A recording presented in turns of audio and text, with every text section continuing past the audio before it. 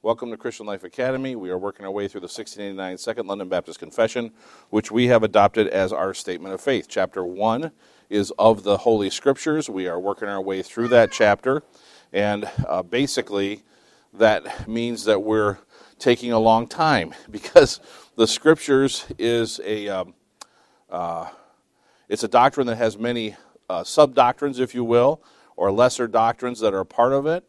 All of them important in one way or another, and that's why we've talked about them as we've moved along. But one of the things that the confession states and that we see in Scriptures is our understanding that the Scripture should be available to everyone. And the Scripture uses the language, the confession uses the language, it should be translated into the vulgar tongue of the people, which means the common language of the people. And of course, through the millennia, there has been struggles with this, with individuals that believed that and wanted to translate the Scripture. They were persecuted for it, put to death. Others were stopped dead in their tracks. Translations were collected and burned. All of these things basically to keep God's words out of the hands of the people, and in those cases in control of a heretical church. So that has been something that has been a struggle for the church, and that has now transitioned. So now we don't see that very much. There are a few countries where that is still an issue. Obviously not in our country or in Western Europe, but we do see the struggle shifted another direction, and that is the dilution of God's Word, which has also been a problem for the last 2 millennia, with false gospels being written even during the time of the apostles, and they did reference them in the Scriptures. And we have seen since then a continuing effort to do this. We talked about the 2 dominant Greek texts that exist today, that being the modern critical text and the Textus Receptus, or the received text. The Textus Receptus is the one that the King James, the Geneva Bible, both based on. The modern critical text, virtually all other translations based on that.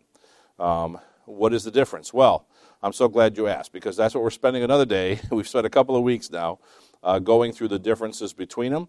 What appears to be very convincing when you look at the evidence is that the things that are removed in the modern critical text are key verses, key words that are essential to other doctrines. So the doctrine of Christ being God and not a created being messed with a lot. Many verses have taken that, have changed it. That he was born to regular parents instead of to Joseph and his mother. That has been changed. So there's a number of them like that, so that's what we're working on. We're just going through and seeing some comparisons and some of those key doctrines that have been impacted and changed in some of the text. So we start with this one right here, number 10. We are working through 10 things about the doctrine of Christ and a denial of his deity. And number 10 is a denial of Christ's ascension. We see here in John 3:13, no man hath ascended up to heaven, but he that came down from heaven, even the Son of Man which is in heaven. They take out which is in heaven. Why, would that make a difference? It does. Where is Christ today? A little while, first is John 16:16, a little while and ye shall not see me, and again a little while and ye shall see me, because I go to the Father. Well, they take out, I go to the Father.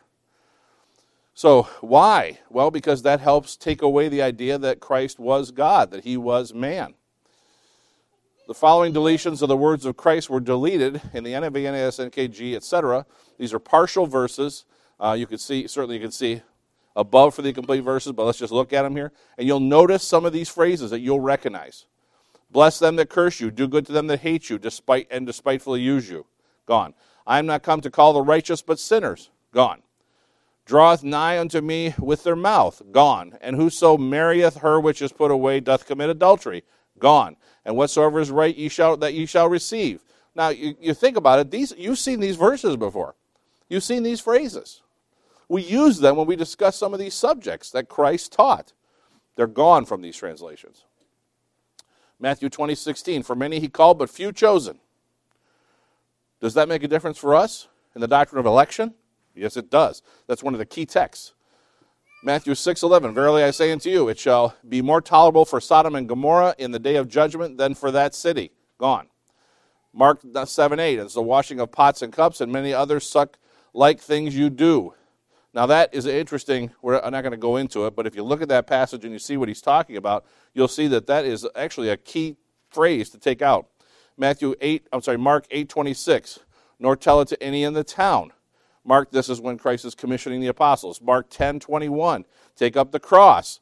Mark 13:14, spoken of by Daniel the prophet, which, by the way, why would we say take up the cross?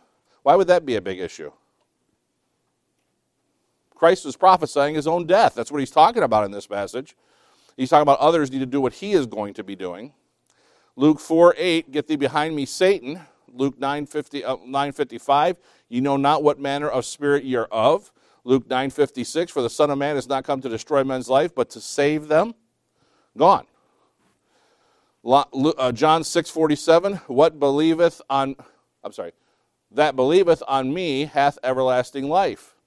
Interesting. What's gone from that, by the way, is on me. That's what's gone. That believeth hath everlasting life is left. Again, taking away Christ's deity. All right, so now let's talk about, we're still looking at these comparisons. Here's a corruption of the gospel in general. Change belief to obedience. Do you think that makes a difference? If you change belief to obedience, does it not change the entire idea of salvation? It's works, right?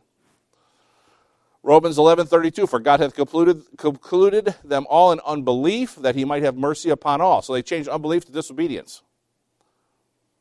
Is there a difference there? It is. Not by itself, right? You have to have other verses. And to whom sware he that they should not enter into his rest, but to them that believeth not, they changed believe not to disobeyed. So this is talking about Christ. What this is saying in Hebrews is, to them that believe not, it's talking about basically who's a believer.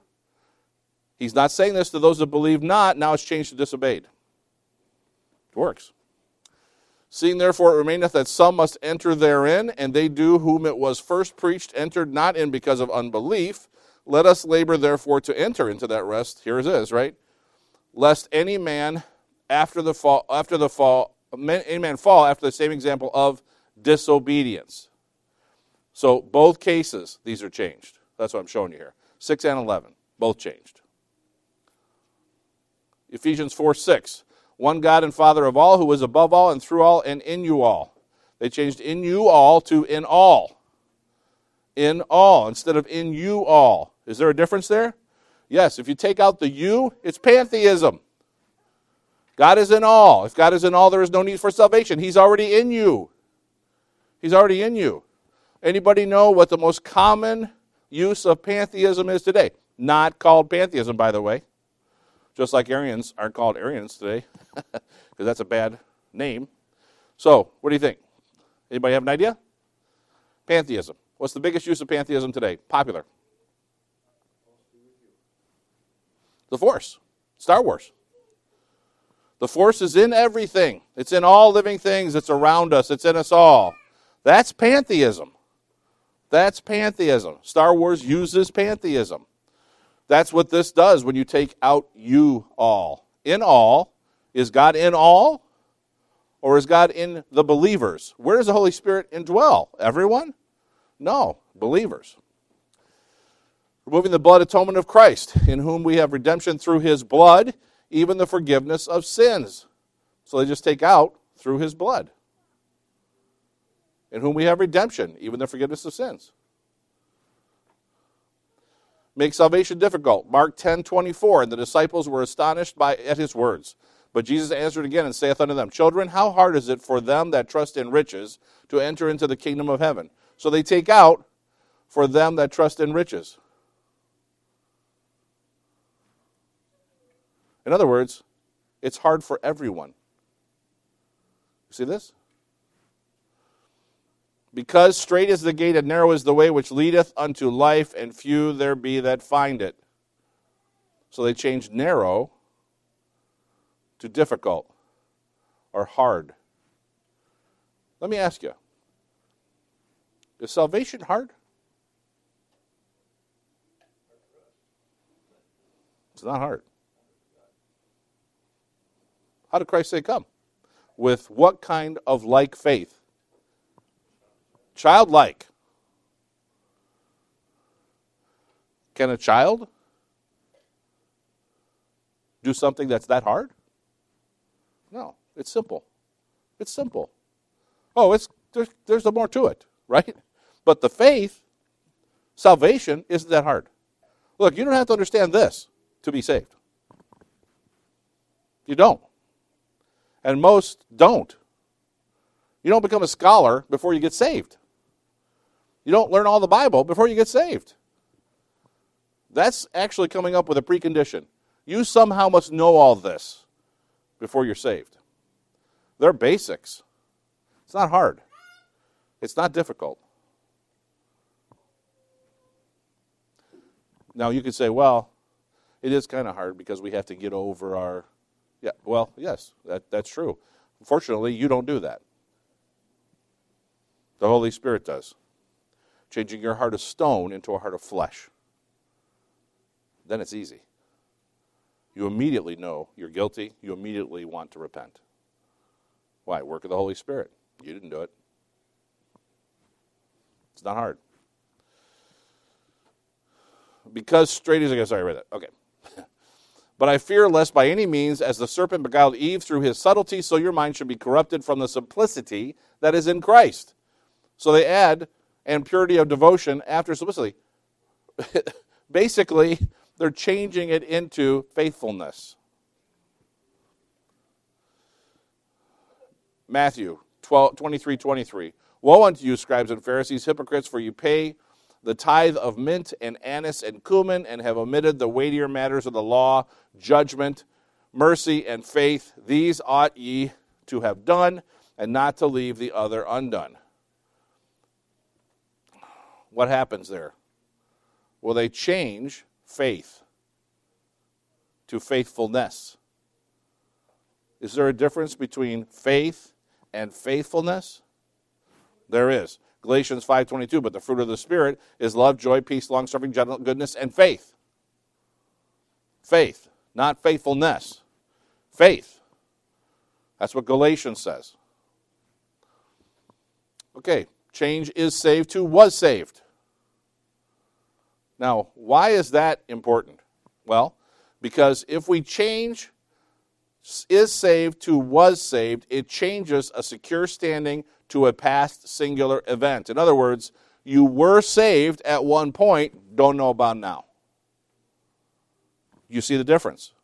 If you were saved, not you are saved, see the difference? Now, you might say, well, I don't know, maybe sometimes I've actually described it that way. I've actually said, I was saved at this age, or I was saved at this place, or whatever, right? Nothing wrong with that at all. Nothing wrong. You're describing when your salvation actually took place. That's what you're describing. That's okay. But if we see in the Scriptures that the Scriptures always referred to salvation as a singular event and not as a lifelong thing, where is your comfort? Where is your secure standing? You have none. So you better get saved to Bennett. You better go to confession. You better go say your Hail Marys. You better do your works, because otherwise you might not be saved. You were saved, but how about now? What have you done today? Unto the church of God which is at Corinth, to them that are sanctified in Christ Jesus, called to be saints, with that in every place call upon the name of Jesus Christ our Lord, in both theirs and ours. So they change are to were sanctified in Christ Jesus. Obviously, this changes regeneration to a one-time event. Or initiation rite, which is completely heretical, completely untrue. By the way, I'm showing you one verse, right, on these subjects, or two on these subjects. We're taking too long as it is. I don't have time to go through them all. I will show you some more, but I'm just saying. You're like, well, it's only one verse? No, it's many verses. All right. Remove Christ from the gospel. Change gospel of Christ to gospel. Change gospel of Christ to Christ. Change the gospel of Christ to it. Delete the words on me from he that believeth on me hath everlasting life. He that believeth hath everlasting life. Does that make a difference? Yeah. So that's Romans 1:16, Romans 15:29, 1 Corinthians 9:18, and then, of course, John 6:47. Teach baptismal regeneration. Acts 8:36 and 37. And as they went on their way, they came into a certain water, and the eunuch said, See, here is water. What doth hinder me to be baptized? And Philip said, If thou believest with all thine heart, thou mayest. And he answered and said, I believe that Jesus Christ is the Son of God. So all these versions, the NKG, the NIV, the NAS, the CEB, the ESV, the ISV, either all delete verse 37 completely, or they show it in brackets with the notes that it doesn't belong in Scripture. So this deletion denies the apostolic baptistic doctrine of believers' baptism, requiring that a person believe the gospel prior to being baptized, and favors those who practice infant baptism. See, when we talked about baptism, which was a little bit ago, some months, I don't remember how many, but it was toward the end of our confession. There was actually 2 chapters that dealt with believers' baptism. And as we worked through those, this was one of the key passages. Because not only this one, right? There's many other passages that show that some people believed, then they were baptized. People believed, then they were baptized. People believed, then they were baptized. But here we see a better explanation. Because the Ethiopian eunuch says, what prohibits me, or why can't we be baptized right now? What's hindering me?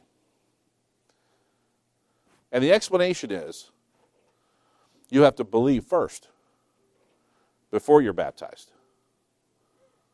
Now that's a huge problem for infant baptism, isn't it? It's a huge problem. Taking that verse out takes away that proof text. Denying the importance of God's word. And Jesus answered him, saying, It is written, Thou shalt not live by bread alone, but by every word of God. What did they take out? By every word of God. It's written that man shall not live by bread alone. Does that change the context? It sure does. It sure does. How about Hebrews 4:12? For the word of God is quick and powerful and sharper than a two-edged sword, piercing even into the dividing asunder of soul and spirit and of the joints and marrow, and is a discerner of the thoughts and intents of the heart. So they changed powerful to active. Powerful, active. Okay. Does that make a difference? It does. John 21:15 through 17. So when they had dined, Jesus said to Simon Peter, Simon, son of Jonas, lovest thou me more than these? He said unto him, Yea, Lord, thou knowest I love thee. And he said unto him, Feed my lambs.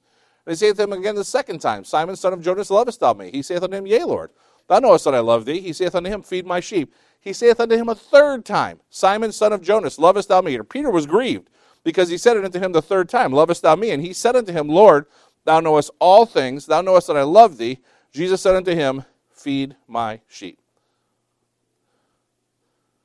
Then look at these verses. You're going to see it down here. We're going to feed in a second. Acts 20:28. Take heed therefore unto yourselves, to all the flock over which God hath, all the Holy Ghost has made you overseers, to feed the church of God, which he hath purchased with his own blood. Then 1 Peter 5:2. Feed the flock of God, which is among you, taking the oversight thereof, not by constraint, but willingly, not for filthy lucre, but of a ready mind. Well, they changed feed to tend or shepherd. Change feed to tend or shepherd. Now this significantly changes the roles of the elders. This minimizes them and promotes the Nicolaitan role. By the way, Christ said he hated that. Revelation. You see that. What was the idea? You don't need an elder. You could just go straight to Christ. That's the Lone Ranger mentality. Do anybody know people like that? Yes, you do. Demasculinize God. Change him to the one. And he that heareth you, heareth me. And he that despiseth you, despiseth me. And he that despiseth me, despiseth him that sent me. So they change him to one. Despiseth the one that sent me. All references are clearly masculine in the Greek. We've talked about this before. Other foreign languages, most foreign languages actually have references or words that are either masculine or feminine words. Now, usually that has to do with the way that the word is used, but it also does have to do with the focus on the particular word. Greek is no different. Greek has masculine and feminine. Hebrew, by the way, does not have masculine and feminine. Just interesting. But like Spanish, there's French, there's a lot of them that do. And if you ever took one of those classes, you had to learn all that because there is a slightly different spelling and pronunciation if you use the masculine or the feminine. And that's usually one of the things that's hardest to learn that language is when you should use the masculine and the feminine because it's a little difficult. At any rate, So the references in the Greek are clearly masculine. It seems very clear in line with the movement toward the New Age mother goddess, the Virgin. So we've seen this. We talked about that biblical council that actually was the latest changes in the NIV were due to that council, where they're trying to take away the idea of it being a man, God being a man. This is also in all of these verses. All of those verses change God from a masculine to an entity. Matthew 13:37, Luke 12:5, John 4:24, 6:46, 7:18, 12:45, 15:21. Sorry if you're listening to this in sermon audio, you've got to play it back in slow motion. Acts 7:38, 10:42, 22:9, 1 Corinthians 15:28, Colossians 3:10, Hebrews 5:7 and 7:21, 1 Peter 1:14, Revelation 1:18 and 2:1. All of those places. Does that look like a concerted effort? It does. Acts 17:29. For as much as when you are the offspring of God, we ought not to think that the Godhead is like unto gold or silver or stone, graven by art and man's device. They change Godhead to divine nature or divine being or eliminate it completely. You see how this is that going to make it a change? We ought to think that the Godhead, the divine nature, or the divine being? Yeah, who are we talking about then? Also Romans 1:20 and Colossians 2:9. Okay, denial of the Trinity. 1 John 5:6-8, this is he that came by water and blood, even Jesus Christ, not by water only, but by water and blood. And it is the Spirit that beareth witness, because the Spirit is truth. For there are three that bear record in heaven, the Father, the Word, and the Holy Ghost. And these three are one. And there are three that bear witness in earth, the Spirit and the water and the blood. And these three agree in one. So what do they do? They delete verse 7 completely and create a new verse 7 from part of verse 6 or verse 8. Now this is a significant proof of the Trinity. We use this when we refer to the doctrine of the Trinity, and it has been used by the church for 2 millennia. 2,000 years, the early church fathers used this reference. They wrote about it. Exodus 6:3.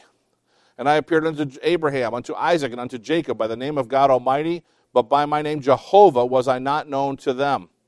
Psalm 83:18, that men may know that thou, whose name alone is Jehovah, art the most high over all the earth. They changed Jehovah to the Lord at virtually all locations where it appears. This is also in accordance with New Ager's desire that all religions be equal and say that we all worship the same God. In other words, if we all worship the same God, you can't use a name. You have to use God. Does this make sense? Now, does anybody know of any religions that say we all worship the same God? Have you heard this before? We all worship the same God? Yeah, sure, absolutely. Jehovah's Witness, they say it, same God. Mormons, same God. Muslims, same God, except they gave him a name, Allah. Right? And you know, if you talk to a Muslim and you ask them, well, who do you think Jehovah is? They'll say, well, that's just the Jew's name for Allah. His name's Allah. But they weren't given that name. But these religions all want us to do this. You know, this is why the Pope, the last several years, has made all these efforts to unify religions. He has made this statement numerous times. We all serve the same God. No, we don't. No, we don't. Muslims do not serve the same God as you. Not at all. Not even close. Nope. How about Jehovah's Witness? No. Why? Well, it's because Christ isn't God. Not the same God. How about Mormons? No. Christ isn't God. He's the Son of God. Brothers with Lucifer. It's not the same God. That's not even going down all the wackiness that they have, because they do have a lot of wackiness. And I'm not just talking about the Joseph Smith with the hat. I'm talking about the planet Phobos, spirit babies, all of that. At any rate. Also, this happens in Genesis 22:14, Exodus 7:15, Jude 6:24, Isaiah 12:2, and 26:4. Again, I mean, look, just look at these verses. Take a picture of the screen and see what your Bible says. What's it say? Does it say Jehovah? Or does it say something different? All right, so now we're going to begin, so I'm going to back up here. These are comparisons and some specific verses with some specific doctrines, right? Now, we're going to see that again in a little different format. So now we're going to go to this where you're going to see 3 columns, same columns the whole time. The Authorized Version, the NIV, and the CEV. Now, why am I using the NIV and the CEV? Because I don't have a screen wide enough to show all the verses. I can't do it. Besides that, they're all pretty close. They all make most of the same changes. The ones we've talked about already make essentially the same changes. So we're going to go through so you can see a side-by-side comparison in these key passages. Now, what you'll see is that some of it, most of it, is the same. Most of it is the same. There's some that's different. Remember we talked about this a couple of weeks ago with what does it take to actually copyright something? It has to be a substantial, quote-unquote, change from a previously published work.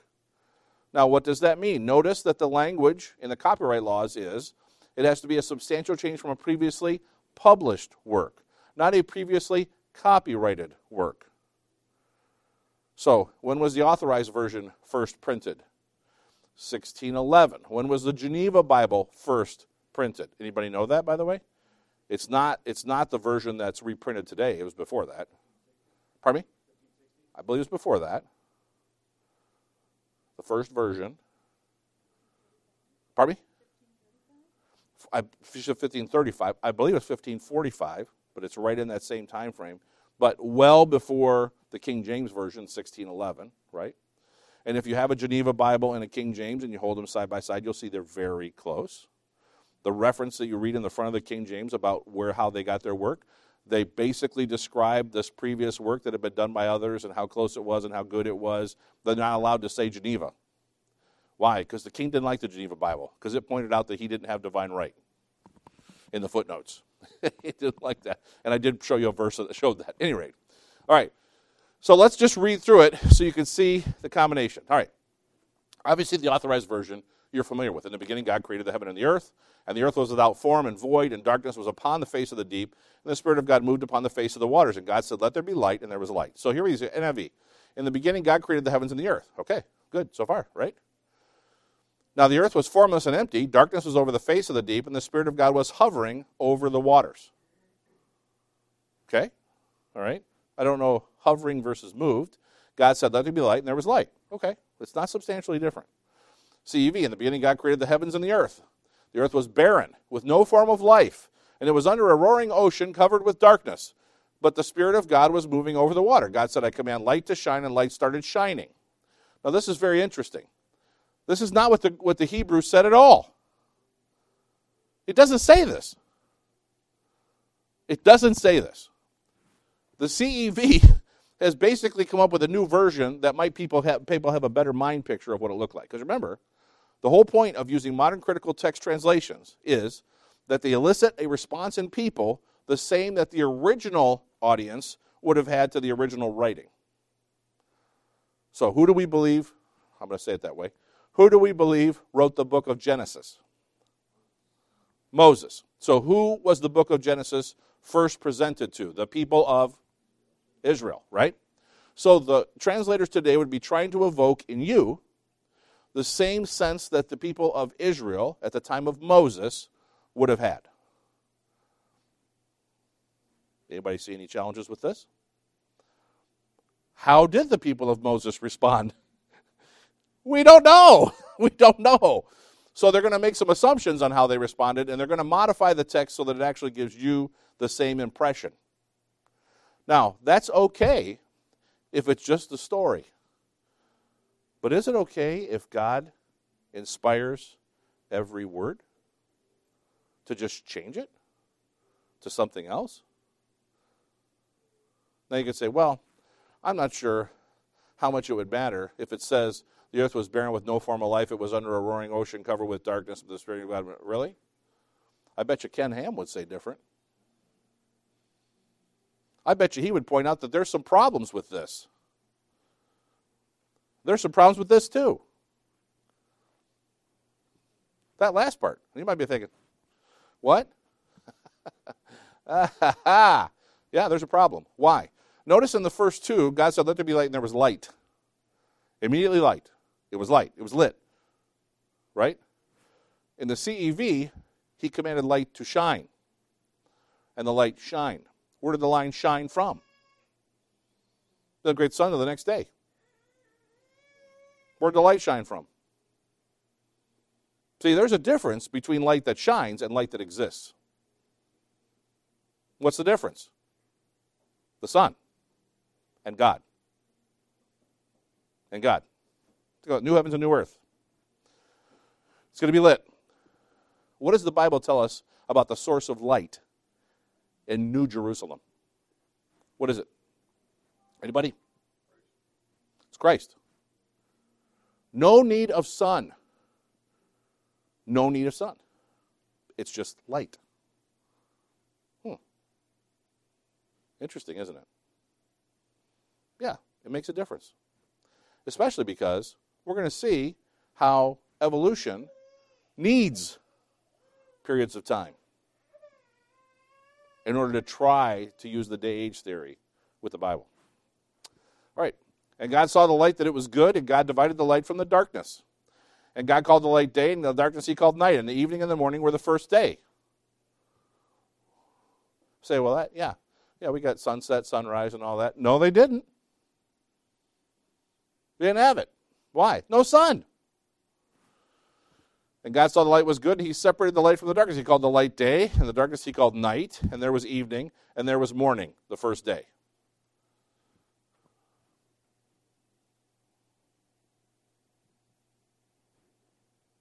Anybody? Anybody see an issue?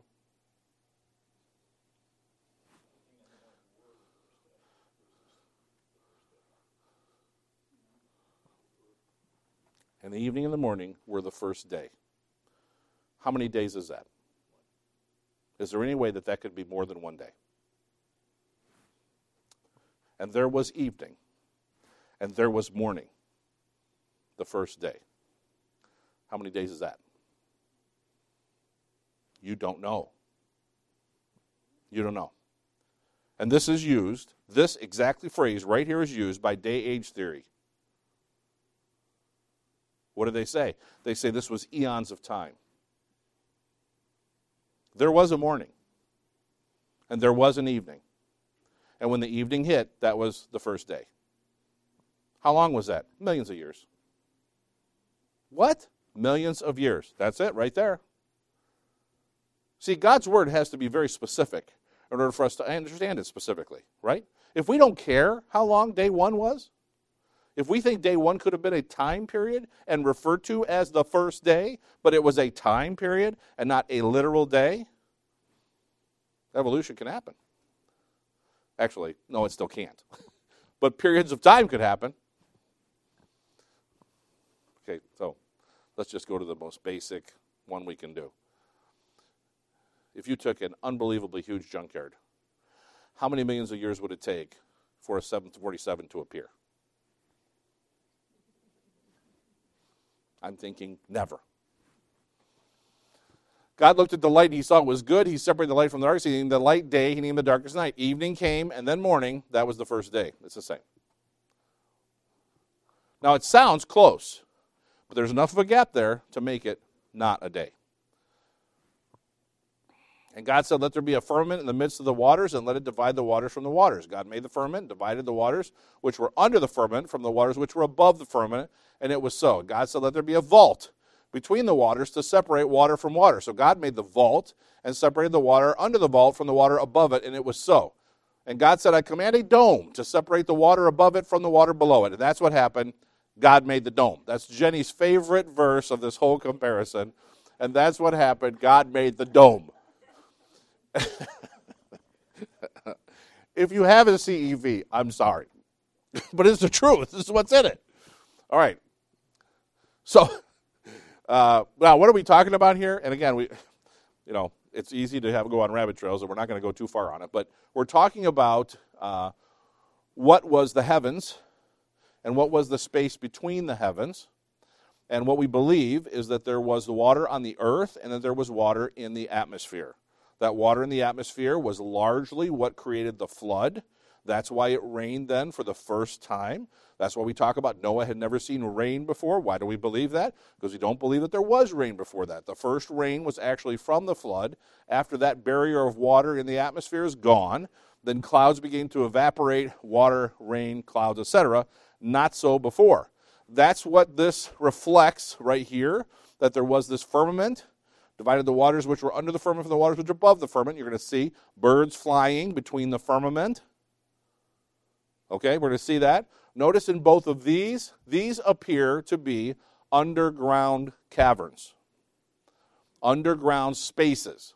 The vault that separated the water from the water and water above it, and it was so. And this, the dome, is the idea that there was actually this space under the earth. Still could be there. Journey to the center of the earth. Right? What happened there? Well, they're trying to find this space that's in the middle of the earth. Lots of movies and books about that concept. And God called the firmament heaven, and the evening and the morning were the second day. And God called the vault sky, and there was evening and there was morning the second day, and named it sky, evening and the morning, that was the second day. Now, what are they talking about when they say the waters above and the waters below, and the vault and the dome and sky? They're talking about that above the waters was sky. Above the dome was sky. It wasn't within it. In other words, the dome inside the dome wasn't sky. And the interesting thing is, if you think about a dome, how'd that look? What was the dome? Like the whole earth? Or was it like regional? Hard to imagine that. Don't find a book on it. Okay. Genesis 27:39-40. And Isaac his father, answered and said unto him, Behold, thy dwelling shall be the fatness of the earth, and the dew of the heaven from above. And by the sword shalt thou live, and shalt serve thy brother. And it shall come to pass, when thou shalt have the dominion, that thou shalt break his yoke from off thy neck. So, so who are we talking about here? Jacob and Esau, right? This is Isaac's sons. And he is talking about Esau. He's talking to Esau. Now, if you remember, Jacob and Esau, who was the oldest? Esau, who normally would be the one to inherit Esau. But we remember that was not who God had chosen. God chose Jacob. He revealed this to Isaac. We even see that when they were, by the way, how far apart were they? What? How long? How long? Yeah, Barb's got it. How long? There was no separation because Jacob was holding onto Esau's foot when he came out. It was immediately right behind him, right? So you say, well, how was it? Maybe it was 2 seconds. I mean, it was quick. He was holding onto his foot. At any rate. So this is Isaac telling Esau how he's going to live. So now let's see what the NIV says. Your dwelling will be away from the earth's riches. Away from the dew of heaven above. Wait, what's this say? Thy dwelling shall be the fatness of the earth and of the dew of heaven. This says, away from it. You will live by the sword, and you will serve your brother. But when you grow restless, you'll throw his yoke from your neck. This says, and it shall come to pass, when thou shalt have the dominion, thou shalt break his yoke from off thy neck. Not restless, when you have the dominion. So his father said, your home will be far from that fertile land where dew comes down from the heavens. What? You will live by the power of your sword and be your brother's slave. But when you decide to be free, you'll break loose. 3 distinct differences there with how he's going to break free. Yes? Also, 3 distinct differences about where he's going to live. Now, does this make a difference? It does. If you follow who Esau's people became, it does make a difference of how they lived and who they became and why they were enemies of Israel. 2 Samuel 21:19, and there was again a battle in Gob with the Philistines, and Elihan, the son of Jeroboam, Does anybody want to take another shot at that one? Yarorigim. A Bethlehemite slew the brother of Goliath, the Gittite, the staff of whose spear was like a weaver's beam. Here's the NIV. In another battle with the Philistines at Gob, Elihan, son of Jair, the Bethlehemite, that's interesting, killed the brother of Goliath, the Gittite, who had a spear like a shaft, with a shaft like a weaver's rod. Okay, it's pretty close. A little name and change there, but that's still easier to say than this one. At any rate, what was that? Jair was his nickname. Maybe that was it. I don't know. There was still another battle with the Philistines at Gob. A soldier named Elhanan killed Goliath from Gath, whose spear shaft was like a weaver's beam. Eliham's father was Jari from Bethlehem. He killed Goliath. That's interesting, isn't it? Not Goliath's brother, Goliath. Psalm 7:14, behold, he travaileth with iniquity and hath conceived mischief and brought forth falsehood.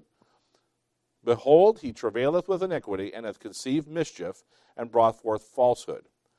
NIV, whoso is pregnant with evil conceives trouble and gives birth to disillusionment. CEV, an evil person is like a woman about to give birth to a hateful, deceitful, and rebellious child. Completely different. What is in those verses, none of them are the same. They're teaching three different things. Travail, by the way, does not just mean having a baby. It's struggling. It's struggling.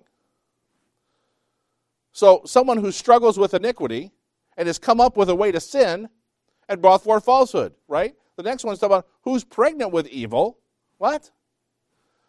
Conceives trouble and gives birth to disillusion. Well, I'm sorry, but they actually have the order wrong. Maybe if they were going to change it, they should have said, whoever conceives evil and is pregnant with trouble, you have to have conception before pregnancy. Just saying. And then gives birth to disillusionment. Disillusionment? Where does that come from? Not close. Falsehood and disillusionment is not the same. Not the same. You could be disillusioned and not sin. But if you commit falsehood, you're sinning. And then, of course, an evil person is like a woman about to give birth to a hateful, deceitful, and rebellious child. Where does that come in? All right. Psalm 12, 6-7. The words of the Lord are pure words, as silver tried in a furnace of earth, purified 7 times. Thou shalt keep them, O Lord, thou shalt preserve them from this generation forever.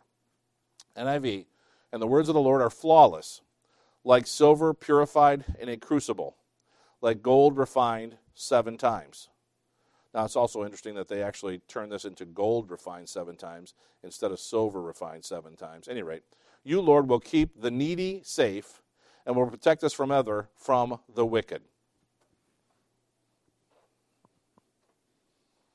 Okay, read the first column. You see it's a completely different verse? The first column is talking about God's word. This is about God's word. The words of the Lord are, blah, blah, blah. Thou shalt keep them, O Lord. Thou shalt preserve them. What? His word. Here it is.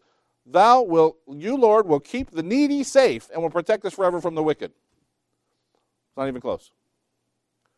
It's not even close. Why would you change this? This is a key passage for preservation of the Scripture. Preservation of the Scripture. God will keep them. CEV, Our Lord, you are true to your promises. And your word is like silver heated 7 times in a fiery furnace.